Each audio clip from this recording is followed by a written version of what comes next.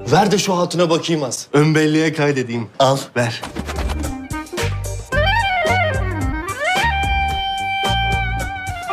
Gel de içime düş. O nasıl teklif hanımefendi? İffetimiz erkek erkeğe çıkıp eğlenemeyecek miyiz? Hep taciz, hep taciz. Ulan hani vaktinde anlaşılmıyordu? Aç gözü. Dalga mı geçiyorsun? Hedefe kilitlendin kaldın. Güdümlü bombalardan kaçan uçaklar gibi sağa sola manevra yaptım ama kurtulamadım takipten. Çok dert ettiyseniz siz de benim çatalıma bakın.